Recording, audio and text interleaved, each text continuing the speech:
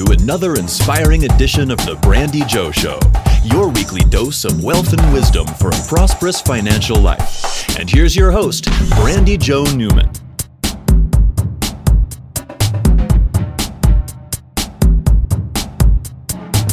Okay, so let's start with how we know each other. Have you talked to Cassandra lately? Yeah. Okay, that goes good. Back to your we talk like every week. Oh, great. I'm so happy to hear that. I keep up with her on YouTube. I think we've texted a couple of times in the last couple of months, but she's here in Boerne. I know. And I haven't seen her. Where are you? Where exactly do you live? I'm in town. I'm in Monte Vista. I'm like 10 blocks north of downtown. Yeah, I'm coming next weekend actually. Oh, really? My daughter lives in Bandera. So nice. Super close to Cassandra. So all the things. Yeah, she was excited that I can't remember her husband's name, but she was excited that they were joining Tapatio and he was getting to play golf and all that kind of stuff. Chris, yes. And what was so funny? So this was at the beginning of COVID. It was right at the beginning of COVID. It was the Eclectic in Dallas. Claudia was playing, and the Eclectic is always on my birthday. And it used to piss me off, but now I'm like, whatever. Because Claudia would choose to play in the golf tournament instead of spending the birthday with me. That's some brain code for you. So we were at her and Chris's club, and I was practicing for 3 days while Claudia was playing in this golf tournament. And I walked into the grill, and there sat Cassandra and Chris, and I was like, well, hello. So hi. Yes. Yeah, there was a little serendipitous there. That was cute. So that's how we know each other. You came in and you did what specifically, what did you call it for PEG, Personal Economics Group, which is no longer, which is so sad. Right. So I came in and did a brain code assessment on each one of you, and then any potential candidate for PEG. Because what you guys were doing and what you do requires a certain mental attributes, mental asset. And so the assessment gives me an idea of, is this person mentally like gifted, so to speak, to do this particular job? It's not to say that if they're not, that they can't learn it, because there are tons of exceptions to every field. But it just helped give Joe like an indication of whether that person would have the mental aptitude, the mental gifts, the mental ability to do that job, because it's complex. And then I have to be able to explain it to a variety of people. And so that takes a unique person who can take something really complex, like wealth management, financial management, and then explain it to a very diverse, general population. Yeah, it was very enlightening. It was much more in depth than, the other assessments that we've all taken. Oh, interesting. Okay. But you use it in your coaching, right? So you establish that as a baseline. Like, this is how this person is made up. And do you use like modes of operation? Yeah. So what I do, whether it's in the executive coaching program or whether it's in the athletic coaching program. So it's mental training, mental and life skills training. So the assessment lets me know it lets me know exactly how that person is innately mentally wired. That's the hardest part to assess in an athlete. It's the hardest part to assess in really any individual, because you can't see it. Right. So this gives me some tangible to the intangible. So the assessment looks at 4 mental processes that we innately have. It creates what I call a brain code. In your field, like, I would look and see what's mentally required for this field. Like, what is your job requirement? What does it take to do your job and do it well? Well, there's no way we do everything about our particular jobs like 100% well. There's always going to be things that we like, we don't like, we're gifted at, we're not gifted at. But as a whole, is it something that's a good fit? So at least, back then with PEG, I kind of had a tier 1. Here are your top 3 brain codes that would do this very well. And then kind of tier 2, ones that definitely can do it, but they probably will need some coaching on these types of areas. But it's the same thing I do with an athlete. Okay. Do you do are they mentally wired to do what? Do you do any relationship coaching?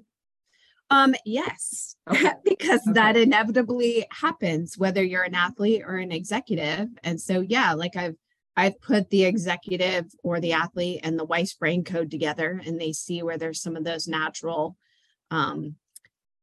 where they're in sync, and then where they're opposite. And where you're opposite, it's very normal for like couples to be opposite, and that's what they're attracted to, is that opposite. But it can create a combative or conflictual situation, or it creates a wonderful collaboration.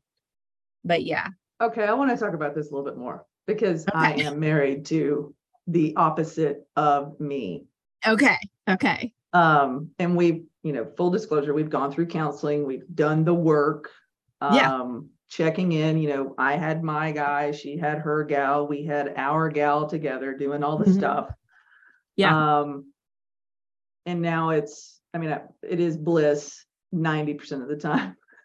Yeah, right. Which is great. But what about being attracted to, and we might be getting off track here, but what if you're attracted to like yourself, but not like yourself, but you're attracted to another person that you're very similar similar to, for lack of a better word.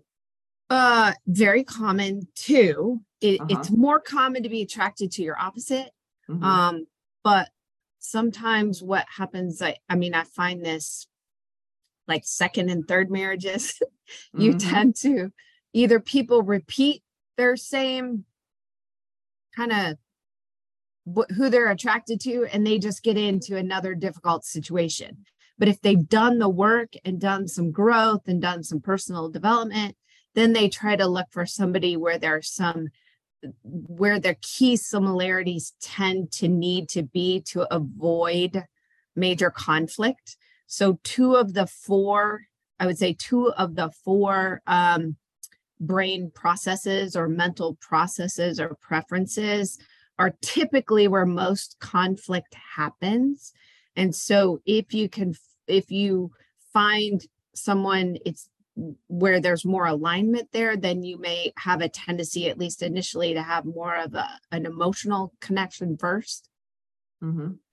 Just because there's that like-mindedness, that similarity. Yeah, it's easier for sure. Yeah. Interesting. So okay, so we're about the same age, right? 50s. Yeah. Hello, okay. 50s. Yeah. Right there, right smack in the middle. Okay. Well, I turned 50 in March. Okay. In about March 9th, so less than a month. And we're Gen Xers, right? That's what we are. Okay. Yeah. So when we were growing up, it was, my mother tried to put me in dance classes and twirling and that kind of thing, because that was her thing. That did not stick at all. I could not point my toe. I did not like the leotards. Yes. But now I do. It's kind of weird. So then I come home from school. I walked in the first and second grade. The second and third grade, I walked home. And in the second grade, I had a set of Chichi Rodriguez junior golf clubs, some wiffle balls, and cookies waiting on me. And that was it. I was now a golfer. And it was right. So, but then, but it was all the other sports too. So I played softball, didn't play soccer, did not play soccer at all. Softball, track, I ran, I jumped, I high jumped, volleyball, obviously basketball. I was varsity athletics when I was a freshman in everything. And then had a little bit of a car wreck, couldn't really pass the physical to do all of the other sports. And so I went to the non-sports sport, which was golf. And then that was it. So I had a really good short game because I was a really good free throw player. So I had great proprioception. now that I am in my last 5 years of teaching full time, what I've noticed is that kids are getting singular in their approach to Yes. sports and athletics. And I do not Yes. agree with it at all. Now let's talk about your athletic background. You are a certified badass. I wish that I could put on some pads and go knock the actual shit out of somebody in good fun. Yes. So let's talk about Yes. your professional football career for just a little bit. Oh my Get gosh. into the kids, Yes. and then we'll get into soft society. Well, yeah, I mean, I grew up a gymnast, so I was a competitive gymnast for 8 years. But my parents likewise, and I tried a bunch of different sports. The first sport at 3 years old was golf because my dad was a collegiate Nice. golfer. Yeah. Love it. So golf was very much in my life, especially when you go to the Golden Bear High School. It's like that's what you do, right? You play golf. And then, but I always you went to high school in Columbus? I did, yeah. Okay, I know exactly where Golden Bear High School is. Yes, Upper Arlington High School. Yeah, yeah. And so, you know, I grew up on the golf culture. I grew up on the Ohio State University sports. So, you know, I'm going to football games in the shoe at like 5 years old, 6 years old. And like, you cannot, you are transformed when you experience something like that at such a young age. Amen. Because it's like 100,000 people, you know, freaking out about a game. Yep. Hook 'em. And so I always wanted to play the game. And especially because I grew up in that era of watching Archie Griffin, the only double Heisman Trophy winner. So it was very ingrained in my life sports. My uncle was an NBA coach. He's a Hall of Famer. He's won 11 rings, 1 college championship, 10 NBA championships. And so it was always in and around me, obviously, as I was growing up. So it's very natural for me to niche there. So that is very interesting that you saw all of this as a young child. Yeah. Daniel Coyle talks about it in the Talent Code as looking through the windshield. Yeah. And that you see that it's attainable, that it's not something that's weird. Right. Yes. Although in middle school, so this is what back then they called it junior high. So this is late 70s and early 80s, middle school, high school. Like I really wanted to play football, but girls didn't, you didn't do that. Yeah. Occasional powder puff type thing is what they called it. You can call it flag football. They called it the powder puff thing. Yeah. That's just not, it's not what we did. So when I was 40, I found out through a random encounter with Jen Welter, who actually went on to become the first NFL female coach. Jen played for the Dallas team here, the women's professional team. I had no idea it even existed. And so after I met her, she was like, well, come to the tryout. It's in 2 weeks. And I'm like, okay. So I'm thinking I'm 40 years old. They are going to laugh me silly, but what the heck? Like, let's just go try and see what happens. And so I made it through that tryout. I knew I was physically fit enough probably to do it. But so I made it through that day. And then you have they had a week-long training camp. And then they had what they called a hell day. And if you made it through hell day, you were on the team. So I did. I made it through all that. Played 2 seasons. And then in that 3rd season, I encountered a severe concussion through a car accident. And given what I do for a living, I was like, I can't risk doing that again. So that was kind of that. But I still am the mental skills director and therapist for the women's team here, which we've won 4 championships now in a row. And Love it. we're in spring preseason right now, and first game begins in April. So Do you remember young lady Marsha Graves? yes, Yeah. of course. Yeah. Yeah. She and I were Mount, teammates. yeah, Mount Enterprise, Texas. Yes. Yeah, sweet, sweet gal. Absolutely. Yes. Yeah. I did Yes. when I owned my paper in Mount Enterprise, it was just a little political rag. Yeah. And it was more liberty minded. So all of the Democrats and the liberals would come to me and go, "Oh my God, I love all this." And all the Republicans and the conservatives would come to me and say, "Oh my God, I love all this." And it's like, yeah, that's how screwed up the world is. But I did a feature on Marsha. I did a feature on Marsha Graves. Yeah. And Trinity. God, I can't remember his last name now. I want to say his last name is Trinity Graham. But on Instagram, he's Trinity Broadway. And it was, and I did a feature on me, in a town of 425 people, we were, probably the most, we were the most successful and gay. I just love that.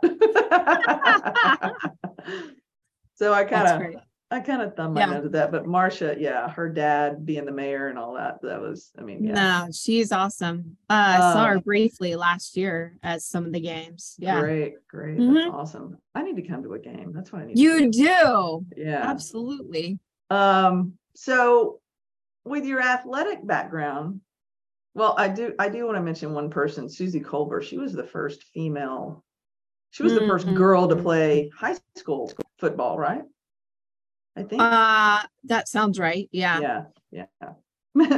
People don't know that about her. Anyway, it can be done. Yes. So right.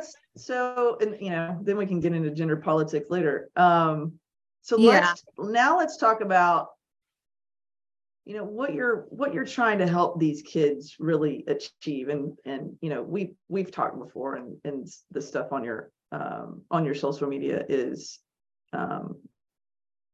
targeted towards what I believe is just, mental health and clarity and happiness. Right. And, having faith in yourself. So let's talk about how you go through the process of your clients with regard to athletics, junior sports, that kind of a thing. Yeah. So the first thing I do is take them through that assessment process, which is really simple. And especially if they're 18 or younger, but I've certainly had it where a lot of my college athletes include their parents in the process too, because generally parents are still part of that success team for the athlete. So it involves a lengthy intake form that I have them fill out. And what I'm looking for there is I'm screening for any psychopathology or therapeutic issues that may impact innate wiring or need to be addressed. Because every athlete, there's generally therapeutic issues, one affects the other. And so as both a counselor and a sports psych therapist, I can deal with both. So it's a long intake form. First time we sit down, I sit down with parent athlete. I want to hear about any challenges or problems, obstacles that are happening. I want to dig in and find out what the goals are. Then I just ask a bunch of questions that don't have a right or wrong answer. I'm just, I'm looking for where they're at with certain mental and life skills. Then they take the online assessment. And then when they come back the second time, we thoroughly go through the athletic report, which I like to describe as like getting a roadmap to your strengths and weaknesses physically and mentally, given your sport of choice, and then sometimes even position within a sport. For example, like football, the mental requirements of an O lineman are different than the mental requirements of a middle linebacker. It's different. Right. So we can even go into specificity with position, especially with team sports. So I give them their athletic report. We go through that. I give them a stress management report based on their brain code and a career report based on their brain code. And then I give them a recommendation plan for improvement. And that's really the simple yet, thorough initial process. And then ongoing mental or life skills training is, ongoing, or if we got therapeutic issues, because part of that process is to kind of prepare, predict, or prevent when an athlete struggles. So with Brain Code, I can tell which people are going to typically struggle with, say, anxiety, confidence, the ones that don't want to be a leader versus the ones that do, how they're motivated. But then we also are doing that we have an idea whether they're going to be prone to addiction, adultery, depression, what their communication struggles may be like, what relationship issues, there may be. So we want to predict and prevent that, before it becomes a problem. Wow. Yeah. So you can piece all that together, kind of a crystal ball kind of approach. A little bit. Because it's based on behaviors, right? Well, yes and no. Your mental wiring may present with certain behaviors, but it's really, so for instance, I have had a number of parents come back years, like 2 or 3 years later, and they're like, so-and-so's really struggling with this, addiction or whatever. And I'm like, do you remember what I said in the athletic report? Like I said, they're going to be prone to that because most elite athletes in open field sports are motivated by pleasure, fun, and risk. So what we're looking at is that motive that's derived by your mental processing. Oh my God. Behavior. I need to put that on my business card. That's what I do. Pleasure, fun, and risk. Well, yes, I went and looked at your Brain Code because I still have it. I have mine too. I mean, I have the same thing. Yeah. Yeah. I mean, you want to talk about me? Let's talk about me. Because it actually lends itself to both sides, the executive professional side. Yes, it does. Side. You're very entrepreneurial. Yes. And we can talk about the relationship side. Claudia and I were separated for a little bit. We figured it out. Okay. We did the work. And now the reason that now I'm back in the financial game is because I didn't get my glory on the golf course. And so right now I'm a non-amateur. I have a year probation period to where I can get my amateur status back in November, and those senior bitches just better watch out because here I come. Yeah, see, like I should do your golf athletic report and an ENTP because it's you have to approach the game different than the best Brain Code for a golfer is ISTJ. ISTJ, right? Yeah, so you have one out of the 3. for what that job demands, what that sport demands. Now, it's not to say you can't do it because there's a lot of ENTPs on the tour, but they have to approach it slightly differently. Okay, well, Claudia's going to set up an appointment with you next week because she needs one. Claudia played tennis her entire life. Played at Churchill High School. They won, I think, 6 state championships in a row. She won the state doubles championship with her partner. Then she walked on to TCU. They won the Southwest Conference, all of that. And then she found golf at 26. Wow. Yeah. And we met when she was 30. Okay. And she was shooting like 110. And I was like, you're strong, you're fast, you're powerful. You're hitting it like some little old lady. And so I started teaching her. And then, now here we are. She's top 10 senior women in the state, qualified for all these USGA events, but she has yet to just get to the level where that next, like that. Well, it's the level of I can win. She hasn't gotten there yet. And what's funny is that she qualified for the senior women's amateur last year in Anchorage, Alaska, of all places. Wow. And then we'll talk about a little bit of my manifestation here in a little bit. But she qualifies, and her goal was to get to match play. Yeah. Yeah. And I've been fired 16 times from caddying and teaching and coaching and all that. So I'm not going to say anything. And she gets to match play. And she loses in the first round to Martha Leach. Martha Leach is a badass. She's a 60-year-old that can still kick everybody's ass. And she walks off she lost on 17. She missed a 10-foot putt to push to 18 to try to get extra holes. She missed, she loses, she walks off, hug, kiss, way to go, baby. Okay, let's go eat. She's thoroughly disappointed. And we're sitting down for lunch. And I said, why are you disappointed? She says, because I lost. I said, you actually won because your goal was to make it to match play. Right. Your goal wasn't to win the whole freaking thing and hold the trophy and get the medal and have the pictures. Yeah. Yeah. She's like, well, okay, next year that's it then. So, I mean, that's kind of that's the limiting factor in how we set ourselves up for failure. We didn't set ourselves up for success in that, although we succeeded, because that's what our brain was programmed to achieve. Well, right. You make a good point there. Like that was actually the limit. So that's where she kept herself, is what I'm kind of hearing you saying. Yeah. And I think, as athletes, it's very important to have both results-oriented goals, but also process-oriented goals so that you walk away not defeated. Like you're setting yourself up for success when you hit the process goals. And then the benefit of that is usually it tends to lead to more of the results goals that you want. But you may or may not always hit those results goals because they're not always in your control, right? You don't control what the other opponents are doing, which factor into that. We don't have to turn this into a session for me, but I have always been this person that wanted the glory. Like I don't really care about the money and the trophies. I just want people to go, yeah, she's it. Right. That fits with your brain code. Yes. Yeah. Yes. Yeah. So going back to us being Gen Xers and raised a certain way, because we really were.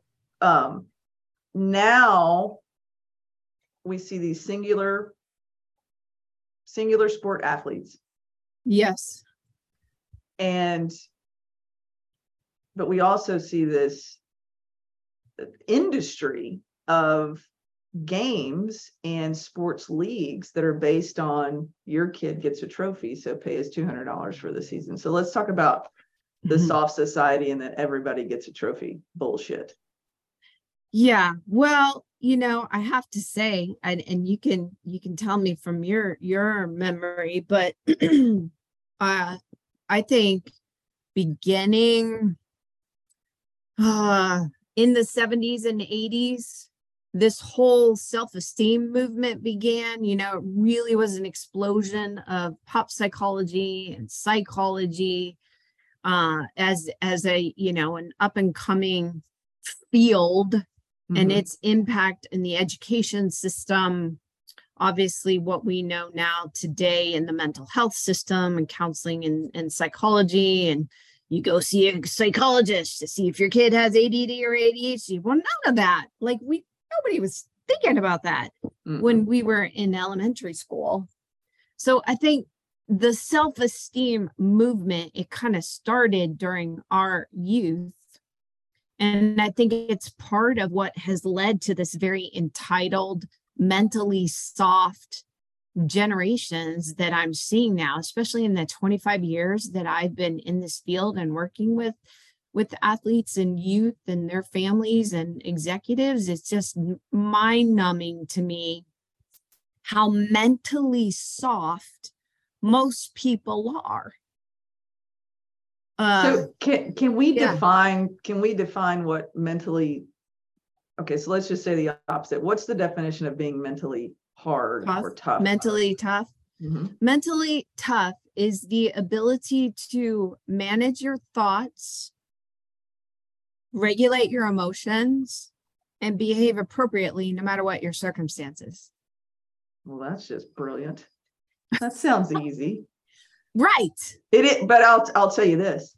It is easy for me now that I've done all of this work. Yeah. Well, and I have this little saying with some of the people that come to me and they're like, I want to do what you do, or, how do you have the life that you have, all that kind of stuff. And I was like, It's and they will always say something about being fucked up.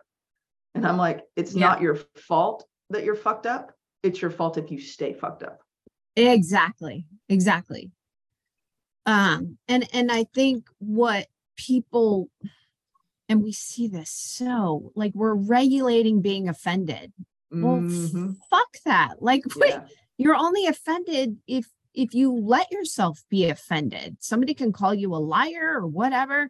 And if you react to that, then on some level, you're believing what they're saying. And I think that's a little bit what started to happen with the self-esteem fad.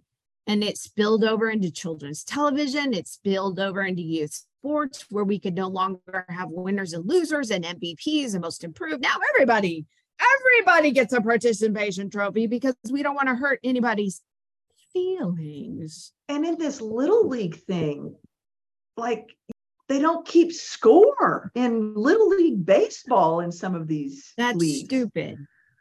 I went to a game in like Carthage, Texas. I went with some of my East Texas cousins, and we're all cheering, and I'm like, who's winning? Oh, we don't keep score. And I was like, are you fucking serious? What? Right. So I was like, okay, this is fucked up. So right, it is, because it's a movement that erroneously hangs on the principle that to build a child's self-esteem or develop a child's self-esteem, it's like through rhetoric and the removal of direct competition, which actually that's what leads to resilience, confidence, mental toughness. So basically, we stripped our kids through this stupid notion that we got to protect them. And then they grow up and go into society and they can't function. So there's been many, like Pierce Morgan, I hear, because I'll scroll through the Instagram reels, and his will pop up about, how kids today are not going to be able to handle it in the real world. And my comeback to that is they're going to make it their real world. Well, that's exactly what's happening. That's exactly. They will make it so they can survive in that soft society. So where do you think, and I know that you were talking about the 70s and the 80s. Yeah. But where do you think because I'll blame parents, or I'll blame the village, or whatever, however we can categorize it. Yeah. I somehow think that we stop teaching kids the skills to deal.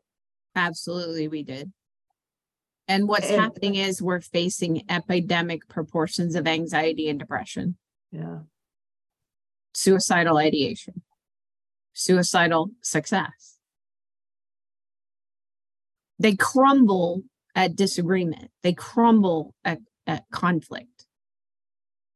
They fall apart if the external affirmation and support isn't there.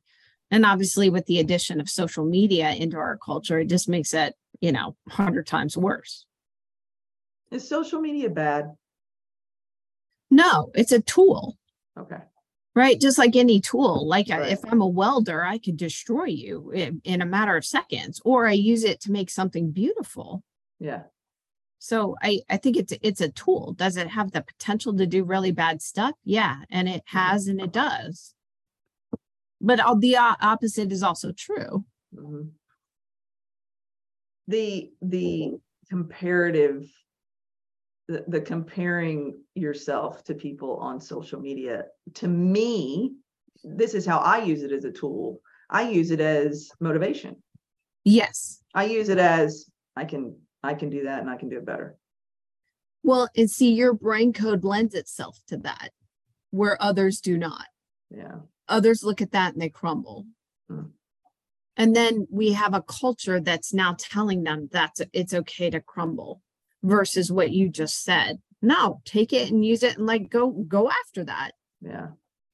Do you think that there is going to be, okay, so I've studied political history and how the pendulum swings. Yeah. And that for us to actually swing back to some sort of actual centric society with government being lesser and the individual being more powerful, I think it actually has to swing way to the left and have the majority of the people go, whoa, whoa, whoa, we don't want this. This is stupid. This is crazy. This is nuts. And then have it come back and swing to more of a balance. Do you think that's where we are? Do you think that we No, I already think reached that point? No, I think it can get worse. It can get worse. I think we can go, because, you know, the way that we speak, you know, everybody says, oh, it's always left and right. Well, the connotation is direction, because that's what we know as humans. That's how we communicate. You know, they want to call it forward. I want to call it off of a cliff. There is no forward. Yeah. And, you know, my direction is left and right. And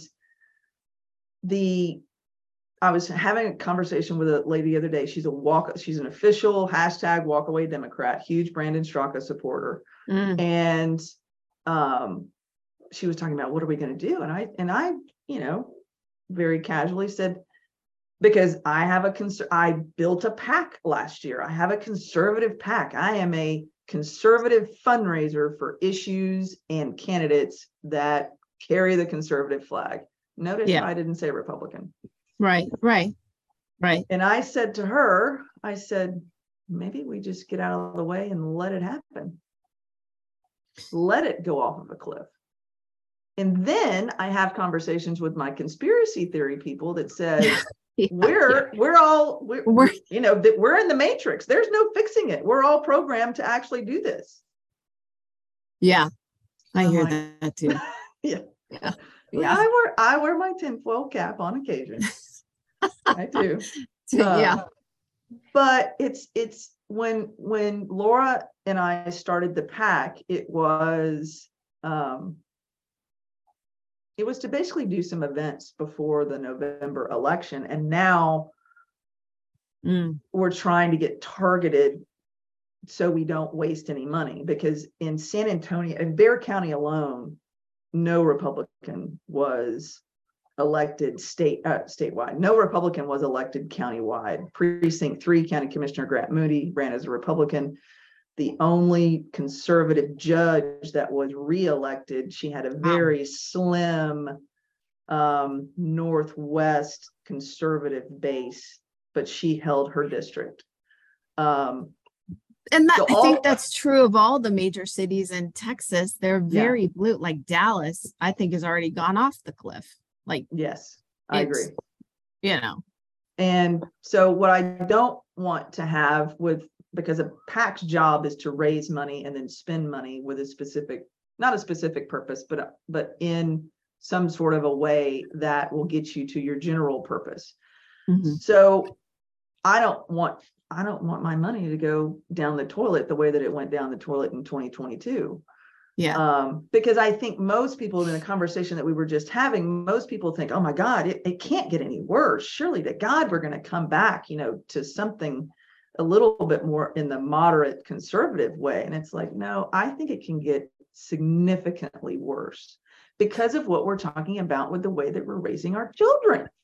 Well, I think you make a phenomenal and excellent point that I think, you know, those of us Gen Xers, maybe the generation after us, but is that, as these kids are getting older, they're going to create the culture that they want so they can stay soft, so they can stay being ruled by their feelings, so they can legislate like morality like that in terms of whether that's offensive or not. And that's legislate thought. Right. Because that's why we have all this like tearing down of statues, and you can't say certain words anymore. And it's like, oh my God, I don't, it's just ridiculous. And we're getting further away from reality. Yes. And further away from like science. We're like, well, never mind science. This is how I feel. Well, okay, I'm glad you feel like a dolphin. Let me let me see here. Should I get you a bucket? Like, I don't know. Yeah. And the kids that are wearing the tails out of the back of their jeans because they identify as a cat. Right. I'm a furry. Yeah, that's what it's Oh, called. okay. So is that a mental thing? I mean, obviously it is, but Well, is it? I mean, what? what Because is there's that? Yes. yeah. What is that? It's well, okay. So back in my day, the punk culture, very Yeah, strong. yeah. I certainly took that Gothic. on. Well, that I didn't fall too far into that, but I was Yeah. definitely like your Billy Idol punk, you know. And I was working in the music industry, so you take on that culture, you take on that, you know, those well, they're outward expressions of, I think, trends. They're outward expressions of these trends that become a set of beliefs or values. And I think the trans culture, the reality is about 0.04% of the population is transgender. So this unbelievable 2000% explosion of that really is a trend. And so you look at what are the motives for that. And that can go back to just the simple thing of connection and love. But what's happening is, and I definitely have seen this over the last couple decades, is that young people are experimenting sexually way more than like we did back in the day.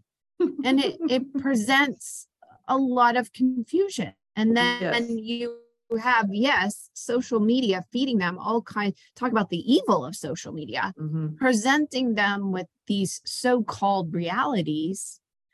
And so, yes, which came first? Did they already have a mental illness and this is how it is manifesting itself? Or, you know, it is because of the culture and what they're seeing and what they're looking at creating a mental illness. Right. Well, and it's what their brain absorbs. So there was an article that was written on Medium by a transgendered gal becoming a guy, and then realized later on in her early 20s that she really wasn't trans. Yeah. She really was a girl. Yeah. Right. And and it's a long article, but it goes through her entire story, and she goes back to being isolated as an early teen, so like 12, 13, 14, isolating herself, and then the only thing that she was consuming was a trans Tumblr feed on Tumblr. And it was just perpetual. It's like the movie Clockwork Orange. Yeah. How they just fed you stuff. And I think the Manchurian Candidate, all of that is like, right. It's right there in front of you. You can make your brain think a certain way that is so back-asswards.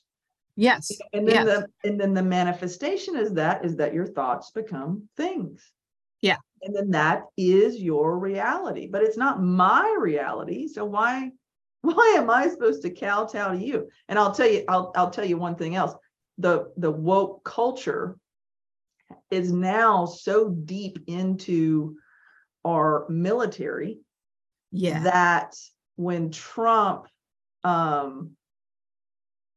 can't think of the word, COVID brain, when Trump basically said, okay, no more trans in the military, you had all of these trans people getting into the military to have operations.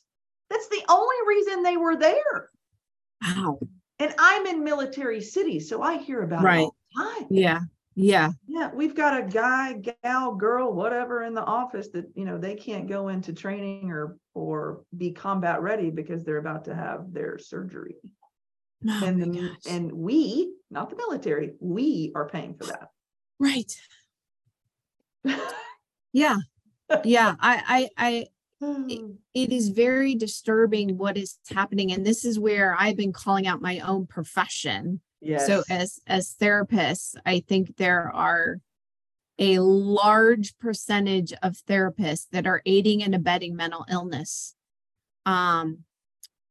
by helping these kids into the gender affirming care, which is nothing but mutilation and abuse. Yes. And I'm going to send you that article because that's what that girl talks about. When she went to seek help, all they did was reaffirm it.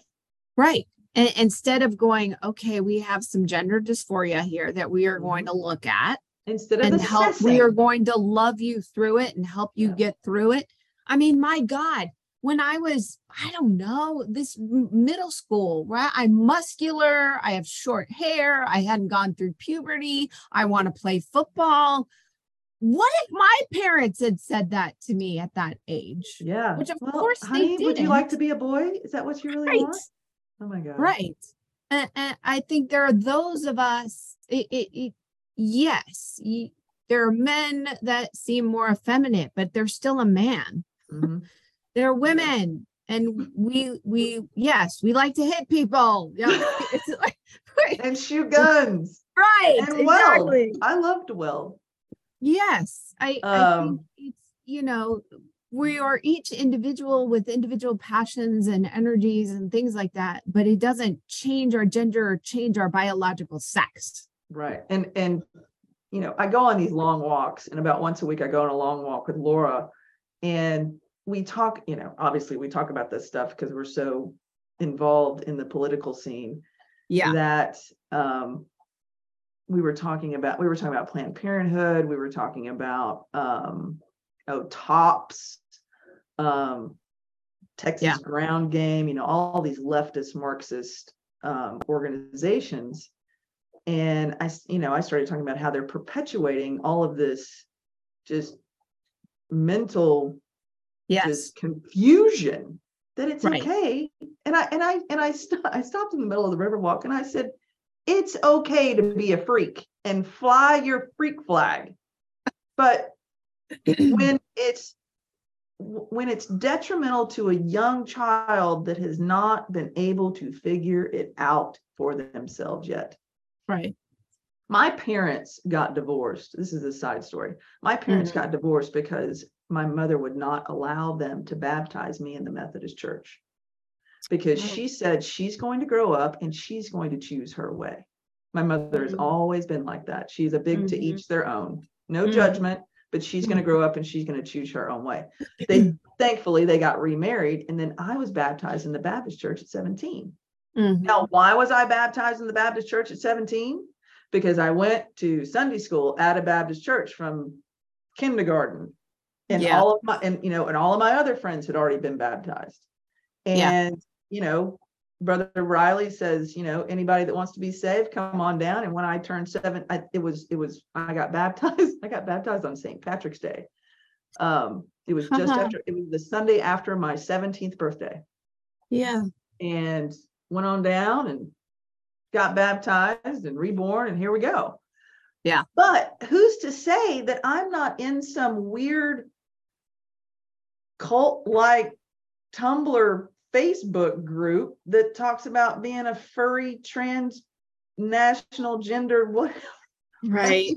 It's the same thing, but it's not good. Well, we as a society, we've stopped using natural law and common sense when raising, disciplining, coaching, parenting, and adults really need to consider the damage of what they're doing. Yeah. We tried to have kids and it didn't take, and we weren't going to play God and do the IVF thing, which, we have no judgment on anybody else doing that, but we were like, okay, if it works, it works. If it doesn't, we're okay with it. But I think I would probably, if I had a kid nowadays, oh my God, I'd probably either kill it or not let it out of the house. Well, I know. Not let it have a phone. I mean, my kids are 24 and about to be 22. And I'm really glad that they're not, middle school, high school right now. I'm glad they're beyond that. Yeah. It really just in the think about that. They're still really young. They are. In the last they haven't figured it out. Things have greatly changed just in the last 10 years. Right. And so that's why I say that it can get a lot worse. Like we're right in the curve where where the exponential curve starts to go up, in my opinion, to where it really gets bad, and then we're limbing off a cliff later on. It may not be in our generation, but I think it probably would be in your kids' generation. Yeah. That's what I get nervous about now. So let's talk about, because you're a woman of faith, God-fearing. Yes. I like to say that I'm Christ-like. I got away from the Christian thing. Okay. My pastor, Doug Robbins, down at City Church, not this year, but we go and have a beer on occasion and talk about life and that kind of a thing. And it's more, my church is more of a come as you are, bring your freak flag, all the things. We're going to love you no matter what. Yeah. But we have conversations about faith versus religion versus religiousness, and how those three things really can't work together. I always now come from just love. I mean, I come right from my heart, right at somebody, and it makes some people uncomfortable. Yeah. But it also puts some people at ease to say, Brandy Jo's not going to judge me. She's not going to criticize me, and I'm safe. I want people to feel safe. Yes. But I think some religions and being religiousness, having that effect on people, scares people, and they don't feel safe. So what have you kind of set with your kids, your actual children, and then kind of do you lean on your faith and God when you're working with your junior athletes? Oh gosh, yes. And I think similar to you, I mean, I have all races, faiths, nationalities, coming into my office, which I'm very thankful for that. And I guess the foundational layer of faith is that I teach truth and love well. So yes, whether it's a tool I've developed or the mental training, life skills training, I may not openly say, okay, this is a tool I developed from studying the book of Philippians. Right. But I'm teaching the tool. Now, if it is important to that person, then we're really going to go more focused on that. And we'll talk about sort of the biblical anthropology of man and how that is superior to the psychological theory of man, because they really start from two different premises. Religious, I mean, I'm religious about sports, right? I love sports. It's something like, eat, breathe, talk, watch, so sometimes when I'm differentiating between the two, I'm like, hey, yeah, I'm religious about sports or football, but my faith is very personal. It's a personal relationship. And I think we do need to lead with love, because I think a lot of people don't feel safe to be themselves. Right. I had a conversation with my friend Joyce Yanuzzi that sometimes I don't feel comfortable going to some of these conservative events. Yeah. And I mean, I'm completely happy. I know who loves me. I know that I'm in God's hands. But sometimes when you encounter like the old crusty crowd, yes, it's like, what? And that I don't, and here's a word, the way that I present myself, I'm not your typical, lesbian. Yeah. And they're like, wait, you're gay? It's like, yeah. I'm married to, and what I say is, yes, I've been married to a woman for almost 22 years now. That's usually what I say. Yeah. Because I don't like the categorization and I don't like the label. Because I think people get confused that goes together, but I lock arms with the owner of the football team, and she owns the league, and I mean, she's gay, and she is an on fire believer for Jesus. Mm-hmm. There have been times with my like more conservative, I guess you get that conservative crusty crowd. They're like, how do you do that? I'm like, look, it is not an issue of dogma. So I'm not going to make it an issue of dogma. And if my beloved friend Odessa wants to lock arms with me and we're going to go minister to these women because they need Jesus, they need love, then we're going to go do that. Right. And you know, the therapeutic issues, yes. I mean, that's what I am there for, to help them navigate that, to give them mental performance tools, but also to help them navigate life skills, mental skills, the messiness that's in their life so that they live a productive life. And I definitely feel called to do that with anyone who steps foot in my door. This is my ministry. This is my calling. Right. And so, yes, that foundational layer is definitely there and it's firm. And even when I have graduate students call and ask me, you know, what's your diversity policy or what psychological theory do you use? And I'm like, look, here's my diversity policy. Treat everyone with respect and love. That's it. You don't need anything else. Yeah. Why does everybody have to be listed? Because we're all human. Exactly. This whole racist thing, it's like, oh, that's racist. It's like, we're humans. Right. We're all humans. We're not a different race. And that, you know, that whole intellectual bent is like, I can't even begin to even start to explain it to people because I'm like, there's one race, people. There's different colors, there's different cultures, there's different languages, there's different communication levels, there's all that kind of stuff, which I totally get, but that whole race thing is just, I'm sick of it. I am too. Totally sick of it. So now that, you know, obviously the 12 people who are listening to this right now, it's getting better. Last week it was 6, so we've had 100% growth. Well,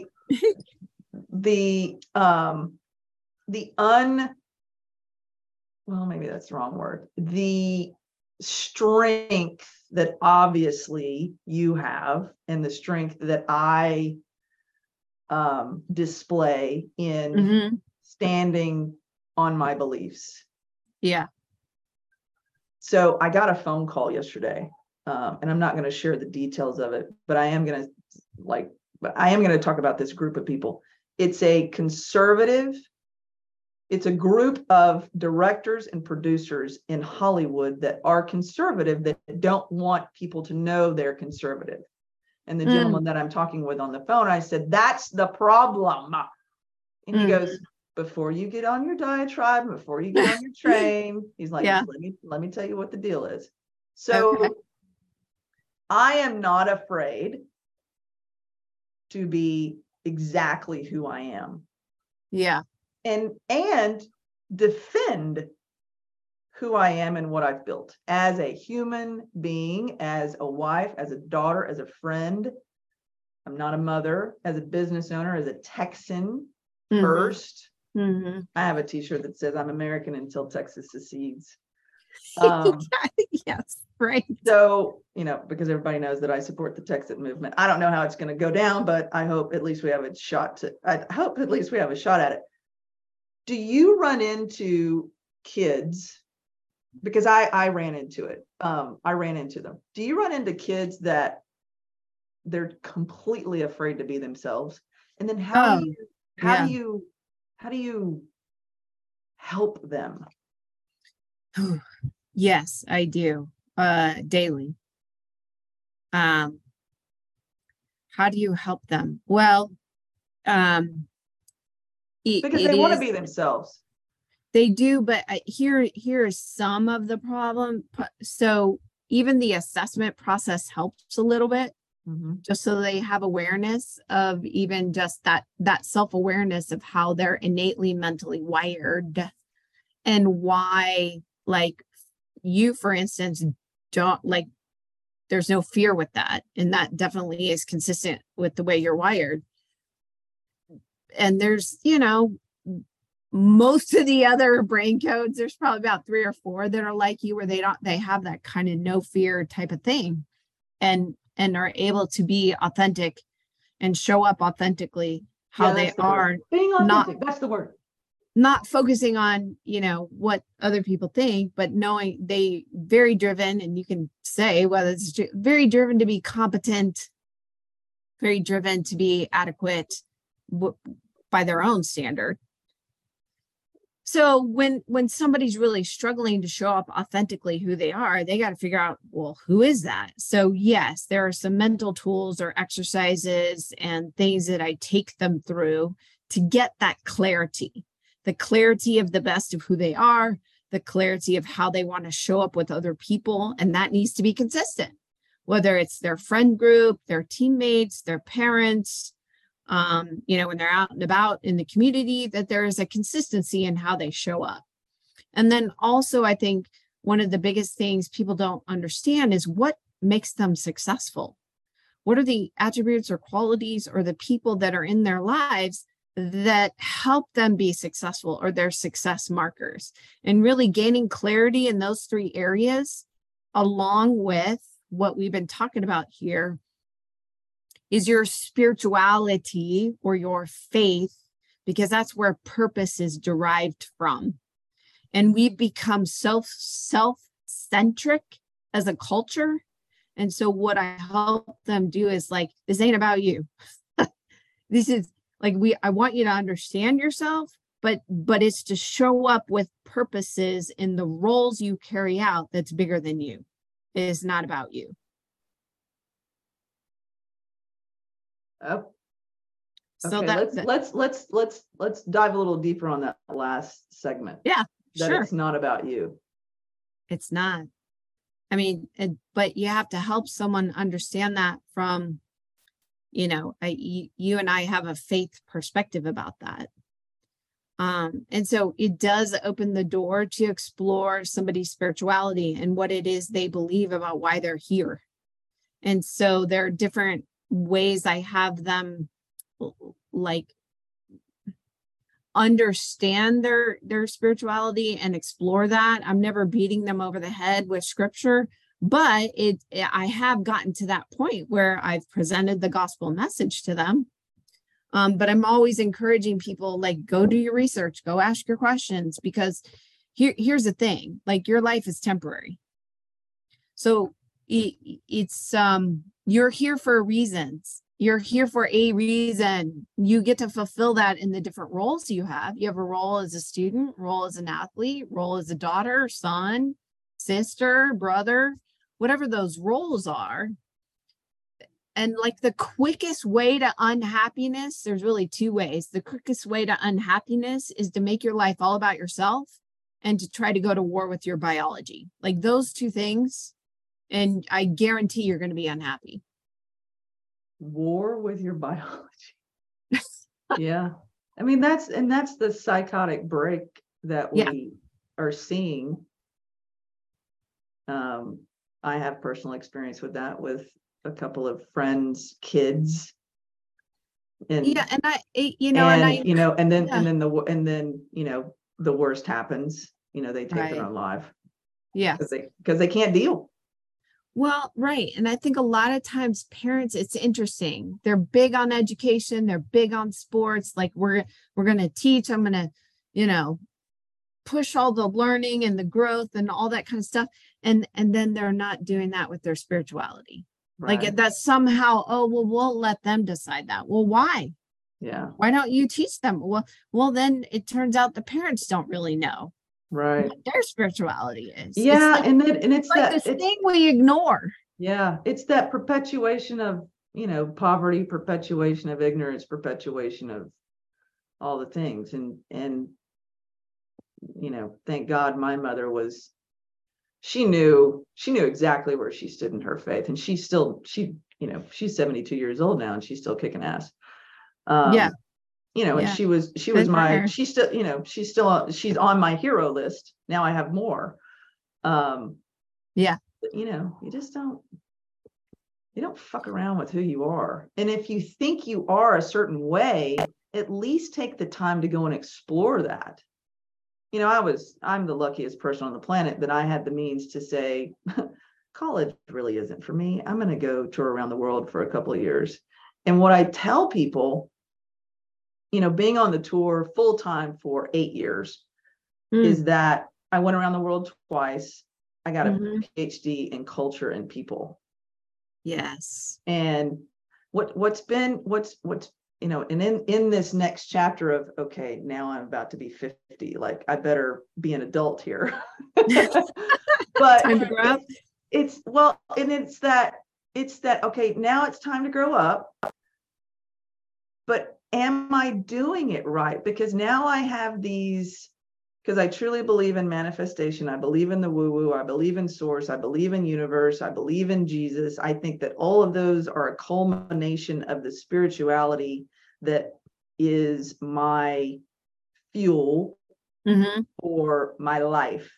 And the decision to be alcohol free in 2023. And what was so funny, when we went to a cocktail party the other night with this new firm that I'm associated with, and a couple have Claudia cordoned off from me, and I'm over in another group, and the husband asked her, she's like, well, so it's just for the year?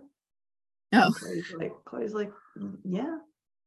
It's like, you know, this is like, I want to say this is the third time that I've done this, that I haven't drank for a year. okay. Yeah. And I know the first year that I did it when I was 35. Okay. And he's like, well, so she's going to drink next year? And Claudia's like, yeah, I'm sure she is. And Claudia's like, it's a discipline thing for her. It's her it's her tracking her discipline, making herself more calloused to, you know, what it is that she wants to do. And, you know, being as such that, you know, I used to drink every day, not get drunk, but it was, you know, part of my lifestyle. It doesn't need to be part of my lifestyle. So he says, well, you know, if you quit smoking, you're not going to start smoking again. And Claudia's like, she's not an alcoholic. Yeah. It's not like that was killing her, but it's something that she is removing. This is Claudia's words. She's removing it from her life to see if her life can get better. Well, and exactly. I will say that it has, because in the other day I was presented with an opportunity, and I was like, fuck it, let's do it. Yeah. I would have not hemmed and hawed, but I would have figured out how to make that perfect. And the other thing that I realized in kind of this cleansing effect, you know, we're 41 days into my alcohol free in 2023, is that there's this clarity to not be perfect.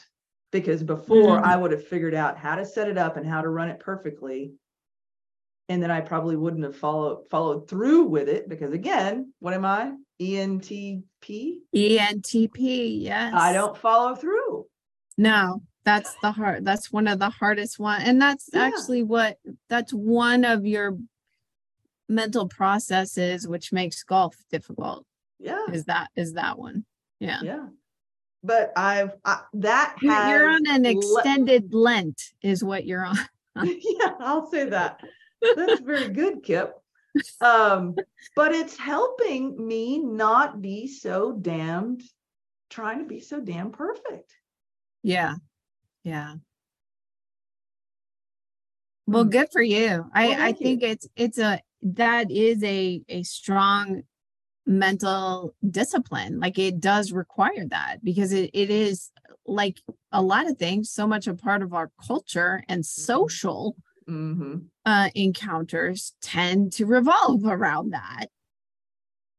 Well, especially in sales and politics and conservative politics. Yeah. Well, yeah. And that's, you know, that's just one of the things. Well, Dr. Daniel Amen would be really excited that you were giving up alcohol, because is he the little guy? Yes. The little bald guy. Bad for the brain. It is. Yeah. I heard him talking about marijuana the other day. Yep. Yeah. You know, it's it's just, I mean, there's so many, I'm going to think of the word. There's so many ways to comfort yourself that are temporary, that make it worse later. Correct. That drinking is therapy. Yeah. Or that working out is therapy, or that over dieting is therapy, or that, getting so damn religious that you start to alienate people and judge them becomes bad. Yeah, self-righteousness or a separatist mentality. Yeah. And I think, people do, it takes intentional work to reflect and think about your spirituality and purpose. And for some people, it requires some sort of encounter before they get it. Yeah. And then, that encounter is usually painful. It usually is very or loss. Yeah. Which is very right. Exactly. Yeah. And so to some degree, when I'm working with a young person, it is like the first time they've thought about, well, I don't know. I'm 17. I don't know what my purpose is in life. And I'm like, I get that. I just want you, we're just going to begin to talk about it. Because, and once they realize what is the best of who they are, how they want to show up in the world with other people, and what's led them to be successful, then it's like, why do you think God wants you to show up that way? What do you think is going to happen if you show up to the world that way? Let's talk about that for like 5 minutes. Okay. How you show up, what your intention is for the day. Yes. Most people don't do that. They don't show up intentionally. They show up reactionally. It's just such a waste of time. Well, it is a waste of time. And that's what tends to separate people from good to great, or the haves and the have-nots, or the depressed and the undepressed, the anxious and the non-anxious, is because you're either showing up reacting to your day and what comes along, or you're intentionally going to live your day with purpose, with intention. And then, yes, they're the things that you don't have control over that happen. But that, going back to mental toughness, how you deal with it. You're intentionally regulating your thoughts about it. You're intentionally managing those emotions, and then you're behaving appropriately. I see way too many young people just reactionary and controlled by their emotions, but they don't have parents role modeling the way either. What about, I mean, this is just kind of a conversation starter. When you have parents that are so different in their parenting styles. Oh, that makes it really hard. Yeah, it does. I have set parents down. I've asked parents to come into the office, and I'm like, look, you two got to be on the same page and united, because this isn't working. And so I have done sessions with parents to aim to get on the same page. And it's very difficult, very, very difficult. I'm just thinking of a student that I had. The dad was, of course, the dad was good and the mom was bad. And I'm like, this poor girl, that she just showed up with so much anxiety all the time. Right. And I'm like, and one of the reasons that I stopped teaching golf is that I wasn't teaching golf. I wasn't talking about leverage and weight shift and pressure points and, wrist angles and beta moves. I was live coaching for 45 minutes. Right. And talk about draining your human capacity for love. Well, right. Good on you, Kip. Yeah, your brain code wouldn't necessarily want to do 10 sessions in a row in a day. Yeah. That would be hard. I realized God has kind of uniquely qualified me or called me to this situation. And I'm very thankful that, like with that example, like I can pull two parents in and be very direct and straightforward and blunt with them. And then with their kid, I'm I would say my overall approach is gently confrontive, like almost to the point where they don't even realize they're being confronted, but they are. Yeah. Kind of a slick move there. Let them come to their own realization. Well, when I know what their brain code is them. too, Yeah. it helps me know, like with the people I can be very direct with, like yourself. Right. Like, how to communicate. Right. And then the other ones that I gotta move along a little more gently, but I'm still gonna confront their lies or things that aren't working. Yeah, I'm definitely. And unfortunately, again, I think a majority of therapists are like horrible and inadequate. Because I think, especially in today's time, you got to be part teacher, part therapist, part accountability partner, part support system. This isn't just a rent-a-friend session here or a dumping ground session here, but most therapists aren't equipped, I think, to actually teach, if that makes sense. Yeah, it totally makes sense. Totally makes sense. One of the reasons that I stopped going to my therapist was because she was uncomfortable with talking about my spirituality, my Christ, my Christ-like faith. She was uncomfortable talking about it? Yes. Well, okay. Yeah. Why? That's interesting. She was an atheist. Oh. Yeah. Huh. That's fascinating. I was hoping that she would be agnostic, but she was a full-blown atheist. Yeah. And then we figured out we couldn't work together anymore. Well, yeah, there's not alignment there. Yeah. That's a gap. That's a different universe. Yes. But I did feel compelled to share Christ with her in some sort of a capacity that I thought would not push her even further away. And then I go and I talk to my pastor, Pastor Doug, and I was like, well, did I fuck this up? Was this like, God saying, all right, Brandy, you need to save this person? He's like, no. No. No, you're not that special, Brandy. No, but clearly her discomfort speaks. Yes, and that was, I mean, it was later on in our relationship, and I was like, oh, it wasn't like jarring, but I was like, oh, this is a thing. Yeah. Because she understood how to communicate with me. She called me out and went right at me. I mean, that's the greatest. Let's talk about me some more. I think that's the greatest fucking thing about me is that you can come right at me, tell me exactly what the fuck you think.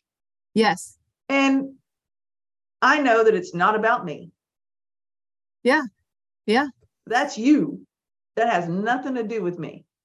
And right. My response is always, how can I help you with that? What would you like for me to do? And most brain codes can't do that. Yeah. To the degree that you can't. And I think shouldn't this be taught in school?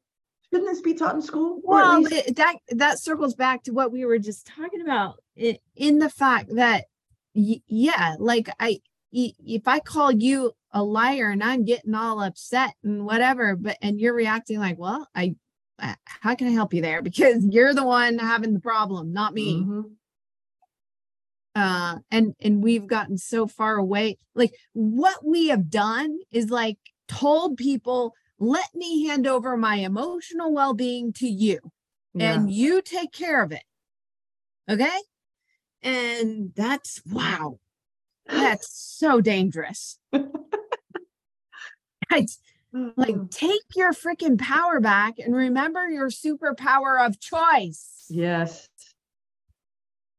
Yeah. Like I chose this but choosing it, people don't realize that once they choose something, they can unchoose it. They can say, nope, I've been going down this road and I'm not getting fulfilled. I'm going to stop. I'm not going to reevaluate or change. I'm just going to not do this anymore. Mm-hmm. And that's perfectly fine. Mm-hmm. So, well, Kip, I want to have you back. I want to have you like on a regular, you need your own show. You need your own damn Well, show. I know I do. And I really would like to start that. And I'm trying to, I have begun that sort of idea. It's just the time right now is a little difficult for me. So that's on the table for 2024. But 2023, I'm trying to get like an online academy built for my younger athletes between 8 That was and my next 12. question. Do you have an online course? Yeah. Yeah, we are in the process of doing that for the 8 to 12 years old who just need some basic like sports mental skills training because Mhm. their cognitive awareness isn't there yet. And so usually about 12, 13 is about the best stage where you can come in and get the assessment done. Any younger, like I've had some 10 and 11-year-olds do it. Who are kind of more on that more mature side. But they really need to be about 12 in terms of their level of development before it really makes sense. So we're trying to get that online academy going for the 8 to 12-year-olds. So kind of this year is more of that sort of thing. And then we've got details and the technical stuff. You got to get it out of the way. Yeah. What platform are you using for that? Well, we initially were on Kajabi and now we're just building it off of my own website. And so my webmaster is just kind of building it so that I don't have to rely on a third party for that. So he's working on that part of it and getting that kind of all the behind scenes and all the stuff we're getting written and we got to shoot the videos and all that kind of stuff. So that is, I think it should be done third quarter of this year. Yeah. Awesome. Yeah. So anybody that wants to find you and figure out their own brain, because I think that helps 75% of everybody's problems is figuring out how their brain works. Yeah, exactly. And then also knowing any of the therapeutic issues that may, may interrupt that. Right. But also if you, like I did one this week where she was scored 0 extroversion. So fully dominant introvert.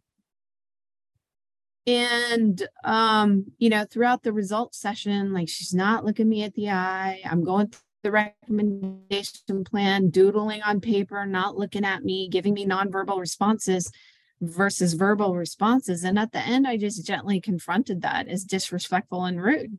Yeah. You are so far introverted. You are not showing somebody who's working for you here proper etiquette. Looking me in the eyeball, talking with me, asking questions, letting me know you're understanding or not understand, and she didn't like that.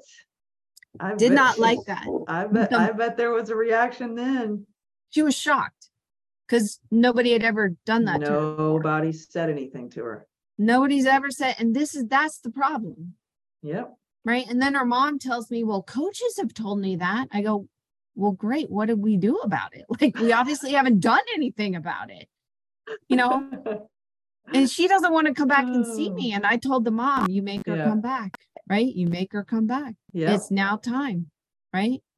It's now time. Otherwise, we're going to have a severe problem when it comes recruiting time in a couple years. Yeah. Yeah. And it's what the reason that I laugh so much is because I've been there. I've done that. I mean, I wasn't that kid. I was probably 0 I was 0 introverted. You're not doing the reflective work you need to do. But it is so easy and so quick to fix. Yeah. When number one, you want to fix it, but number two, that it's okay. Yeah. That this is what it's like to be a human these days. Right. Back in the day therapy was going out and chopping down trees, and it was cathartic, and we got it all out then. Right. Back to the hunter-gatherer and all that kind of stuff. Now we don't have those tactile things to get our brains to focus on one thing at a time. You know what's so interesting about this situation too? And I mean, this is where I'm working with the parent as much as I'm working with the athlete, because the parent was saying to me, like, well, she doesn't want to come back. And I can see the mom wanting to protect her kid from doing something hard. And I'm like, that is exactly what is crippling our youth today. Problem. And I said, you make her come back. I don't care if she balks or screams or whatever she does, you make her come back. Yeah. It's the only way she's going to get through this is to have somebody who's willing to walk through her in this difficulty. And you as parents have got to back me up. Man. Well, yeah. I'm going to pray for that little girl. That's right. Right. Yeah. Self-will is probably pretty strong. Yeah. Yeah. I love it. We've had 14 years of practice. So I love it. I love it. Well, you need to come back because we need to do this again. I would love to. It's totally awesome to reconnect with you. Absolutely. Thanks for listening to The Brandy Joe Show. You can find out more on her website, brandyjoenewman.com.